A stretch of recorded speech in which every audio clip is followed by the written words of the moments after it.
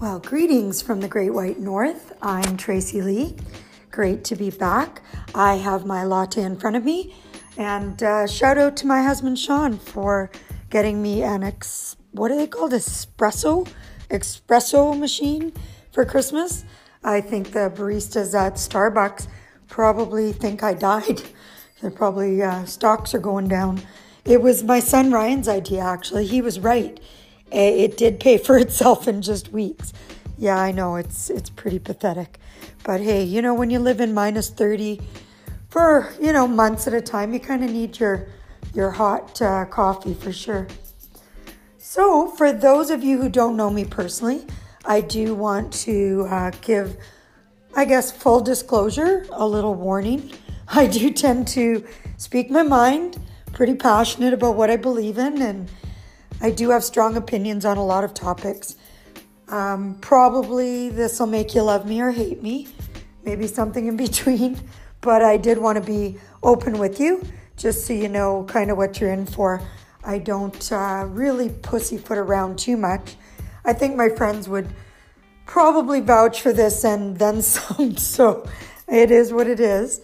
What you see is what you get.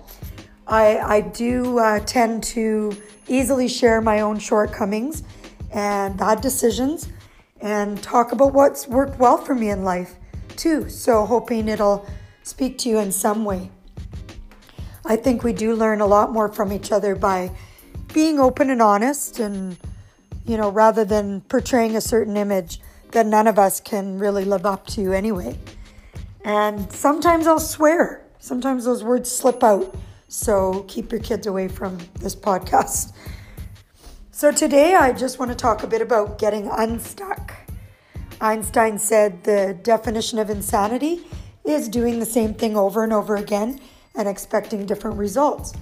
The dude was onto something, I think. We are all guilty of it at one time or another, maybe more often than not. I know I sure have been. I've caught myself repeating patterns and wondering why I'm not getting a different outcome and just getting really frustrated. So I guess the big question is, how do we make change in our lives when we need to? And how do we know when we need to? And why is taking that first step so damn hard? I mentioned in my intro episode that my career is in human resources, recruiting, career coaching, all that sort of thing. I have had my own consulting business for the past 6 years. It's called Star HR Consulting.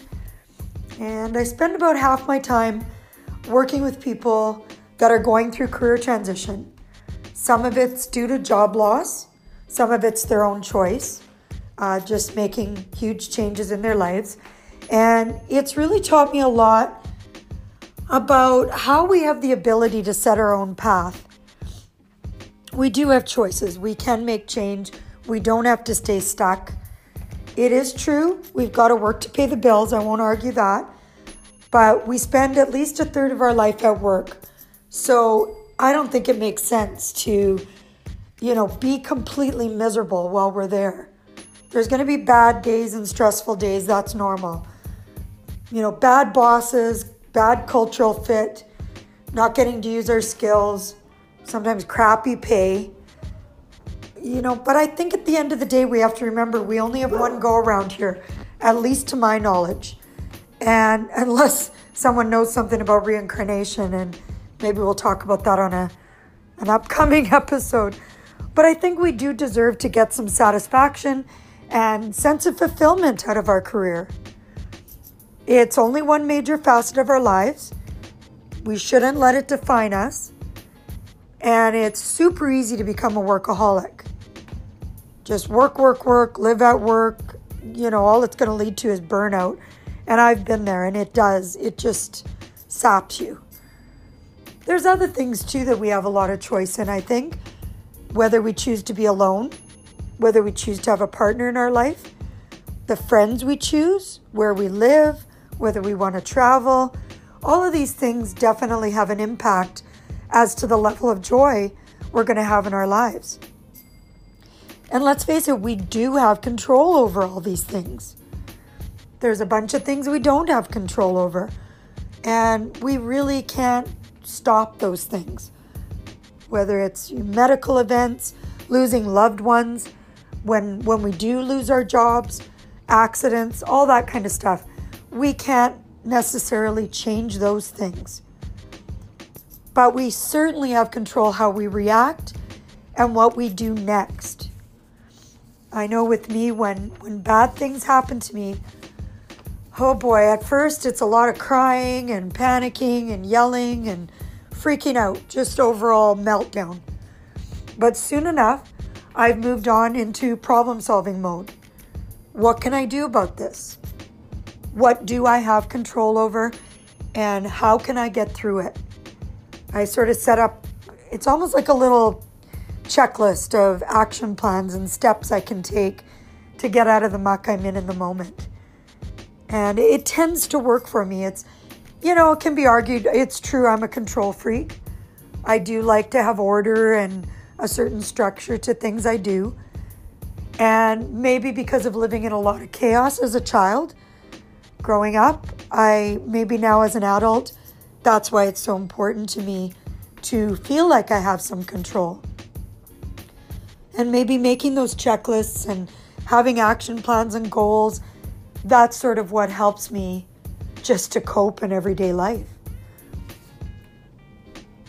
So, I don't know if it's just the negative vibe that's in the air lately. Maybe I'm imagining a lot of this, but it does seem to me that there are a particular group of people who they almost enjoy being miserable. Just a lot of bitching and moaning and talking about who's done what to them, who's wronged them, how their life sucks, how shitty their jobs are, bad boyfriend, husband, girlfriend. It just seems like it's just misery. And like a bad sweater, they're comfortable sweaters, but they have holes in them and we still wear them, which is fine because it does provide us some comfort. It sort of reminds me of that though. There comes a point we got to throw away the sweater. We really do. Because not everything is out of our hands. Things don't just happen to us. A lot of times it's our own foolish or reactionary choices that cause our misery. So I think it's that figuring out, how do we own our own shit? What belongs to us? What's in our hands? And what do we have the power to change? And more importantly, are we willing to invest the effort that's required? Because the pain of change has to be more than the pain of, less than the pain of staying the same. There has to be a win in it for us to make the change, but we have to be willing to walk through the crap to get there. Let's face it, if you're going through a divorce or moving or dealing with a loved one passing away, it's awful through those chapters after. It's just, you don't even know how you're going to get through it. And then you do get through it and you look back and you say to yourself, holy mackerel, I'm stronger than I thought I was. And that's what we have to remember when we're going through that tough stuff. We've done it and we came out okay. We're still standing. When it comes to the work thing, the career, I've worked, gotta be 40 years. First job was at Wendy's. I think I worked there for a couple of years, cutting onions and flipping burgers. I even got to be Wendy for a while. Now I have red hair and freckles, but hey, they made me wear the red wool wig and painted freckles on my face. And I stood outside giving out coupons and whatever. But that's where I started. And then I've been through all kinds of industries since then. I've worked with some amazing people, great opportunities, lots of change, and I learned a lot. I went back to school when I was 36 and became a human resources professional at that point. And I'm really glad. I'm so glad that I took the chance to go back to school. I was working full-time, part-time single mom of a little boy at that time. And I never look back and regret that. I'm so glad that I took the time to do it. And it was a pain in the butt, working all day and then school in the evening, trying to find time for, my son and family and friends. But the win was well worth it. My income easily doubled and then tripled and quadrupled after that. So that brief period of a few years of putting in the time, it definitely paid off, for sure. It hasn't been without its ups and downs. There's been some creepy bosses and long hours and workplace harassment and all that crappy stuff that a lot of us have seen in our jobs. But I would definitely say the positive experiences well outweigh the bad ones. And I usually knew when it was time to make a change. Sometimes I stayed longer than I should have by pure necessity, because we do have to pay the bills and make sure we have the roof over our head and all that. But there were times I knew I had to get out for my own sanity. And sometimes you just got to take the chance and find something new. As far as relationships go, I've been married twice, 7 years the first time, and now I'm on almost 17 years with my husband, Sean. Oh, I didn't mean to forget his name or anything. I sort of hesitated there. And I have two wonderful adult children. They're 24 and 23. Our son, Ryan, is an engineer, and our daughter, Kim, is a teacher. They are wonderful human beings. I just love who they've become as adults. The four of us have been through a ton of stuff together for the past 20 years. And, it's not all rosy. There's been ups and downs and disagreements and battles and driving each other crazy, but lots of support. And we've always had each other's backs and still do. And I know we always will. So I know that it's been worth it. It was worth it to take a chance and get married again and make changes in my life and be, in the moment and open to putting my heart on the line. Sean is truly my best friend, my partner in crime. We have had some really wonderful, joyful times together. And I hope we have many, many more. So I guess you could say I've been around the block a bit. I think most people at this stage of life have. And it's just figuring out what's worked and what doesn't. The beginning of this episode, I played a little clip from Raise a Little Hell, which is by a Canadian band called Trooper. And I love that line. If your world is all screwed up, rearrange it. It's to the point. It's telling us a simple thing. If it ain't working, fix it. It's okay to vent. We all do it. Come on, there's none of us that don't. But if we're spending a better part of our lives focused on the negative and just that whining and moaning and doing nothing to make change, I think that negative just keeps perpetuating and we can't even see the forest for the trees. Could be a perfectly sunny day and, oh, it's too hot. Oh, I felt a raindrop. It's easy for us to bitch about the weather here, minus 50. Come on. Of course we're going to complain. But we know that there's brighter days around the corner and we hopefully embrace those and enjoy them while we get to have them. And that how do we make change part? How do we take that first step? Sometimes that can be harder than even knowing what the step is to actually do it.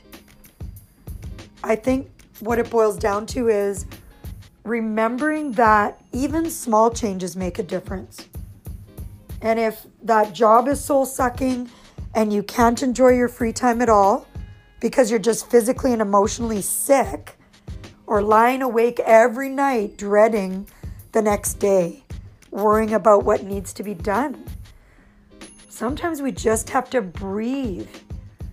I know in North America, we're sort of, I don't know, programmed to be this way, where a lot of us are defined by our careers. It's one of the first questions we ask each other. What do you do? Where do you work? And I know I always ask people, mostly because I'm a recruiter in human resources and that, so it's my interest, but I think we all do it anyway. It's just part of the questions we ask each other. And if you look at Europe, they've got it right. They don't define themselves by what they do for a living. They define themselves by how they live. They take the 2-hour lunches. They have wine with their lunch and they eat slowly and they have their cheese and their baguettes and, oh, maybe it's bangers and mash in London, but they enjoy it. Places like Paris and Italy, they enjoy eating. They don't have the fast food garbage that we do here. They enjoy their meals. They enjoy sitting out at the cafes with each other, talking into the night, laughing. It's not all about work. They just, and they walk everywhere and they pick up their food for the evening and cook it themselves. I just think, wow, they've got it right. I wish we had more of that here. And really, like, who are we choosing to spend our free time with? They need to bring us joy. We have to feel energized after we walk away from spending time with people. We should walk away with a smile on our face, not climb into our car and breathe a sigh of relief that visit is over. Because if that's what we're doing, that's probably time for house cleaning.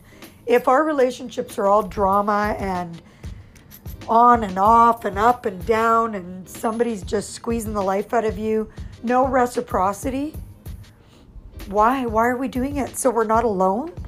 Shit, I'd rather just be alone with my own company than deal with that all the time. I can handle my own company and find things to do. Because I think we're worth it. I think we deserve to be with like people. We should be with those that bring us up and that we can laugh with and they accept us for who we are. Not always making us feel shitty about the kind of people we are. Not making us feel shame for the way we speak. And even what I'm saying here, none of this is to make anybody feel bad or that they've made the wrong choices or that they're living their lives incorrectly. It's all up to us. If you're happy doing what you're doing and you're not hurting anybody else, who cares if you want to smoke 10 packs of cigarettes a day and drink a bottle of whiskey a night? That's yours. Let's do it. Maybe that's what gets you through the night. That's cool. But if you're coming to me and telling me you're sick of the hangovers, you're sick of the wasted money, you're sick of coughing up a lung every day, that you're broke, whatever, you've ruined relationships, then I'm going to say, okay, come on now. That's a choice. And you get to have those.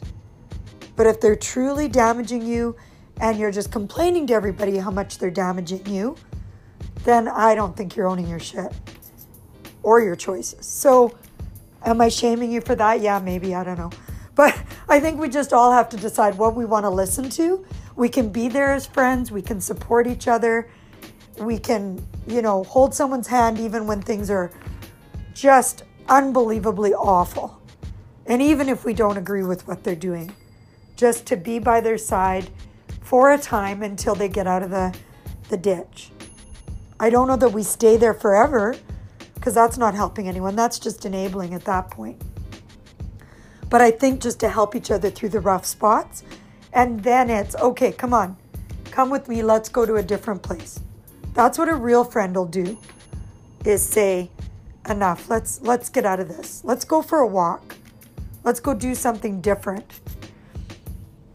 If we're feeling out of shape and fat and gross and dragging ourselves out of bed every day, we can do something. I know for me, walking, bike riding, getting to the gym, eating something green once in a while, that makes a difference. It does. And we can all say, oh, we don't have any time. I'm too busy. I don't have time for exercise or eating right or cooking my own food. I don't know. I came to the reality we spend a lot of time on our phones, a lot of time watching TV. I'm a Netflix junkie, I get it.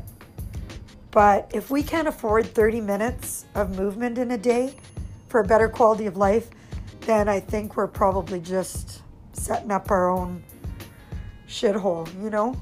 There's nothing stopping us from doing something. And cooking, if we're always eating out, try cooking at home a few nights a week and see how it goes.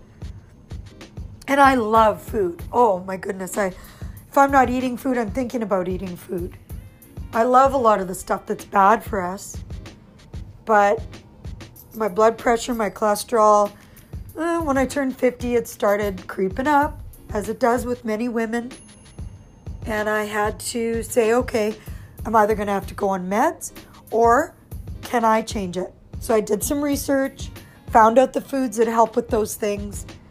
My husband motivated me because he had gone to the gym for months and months.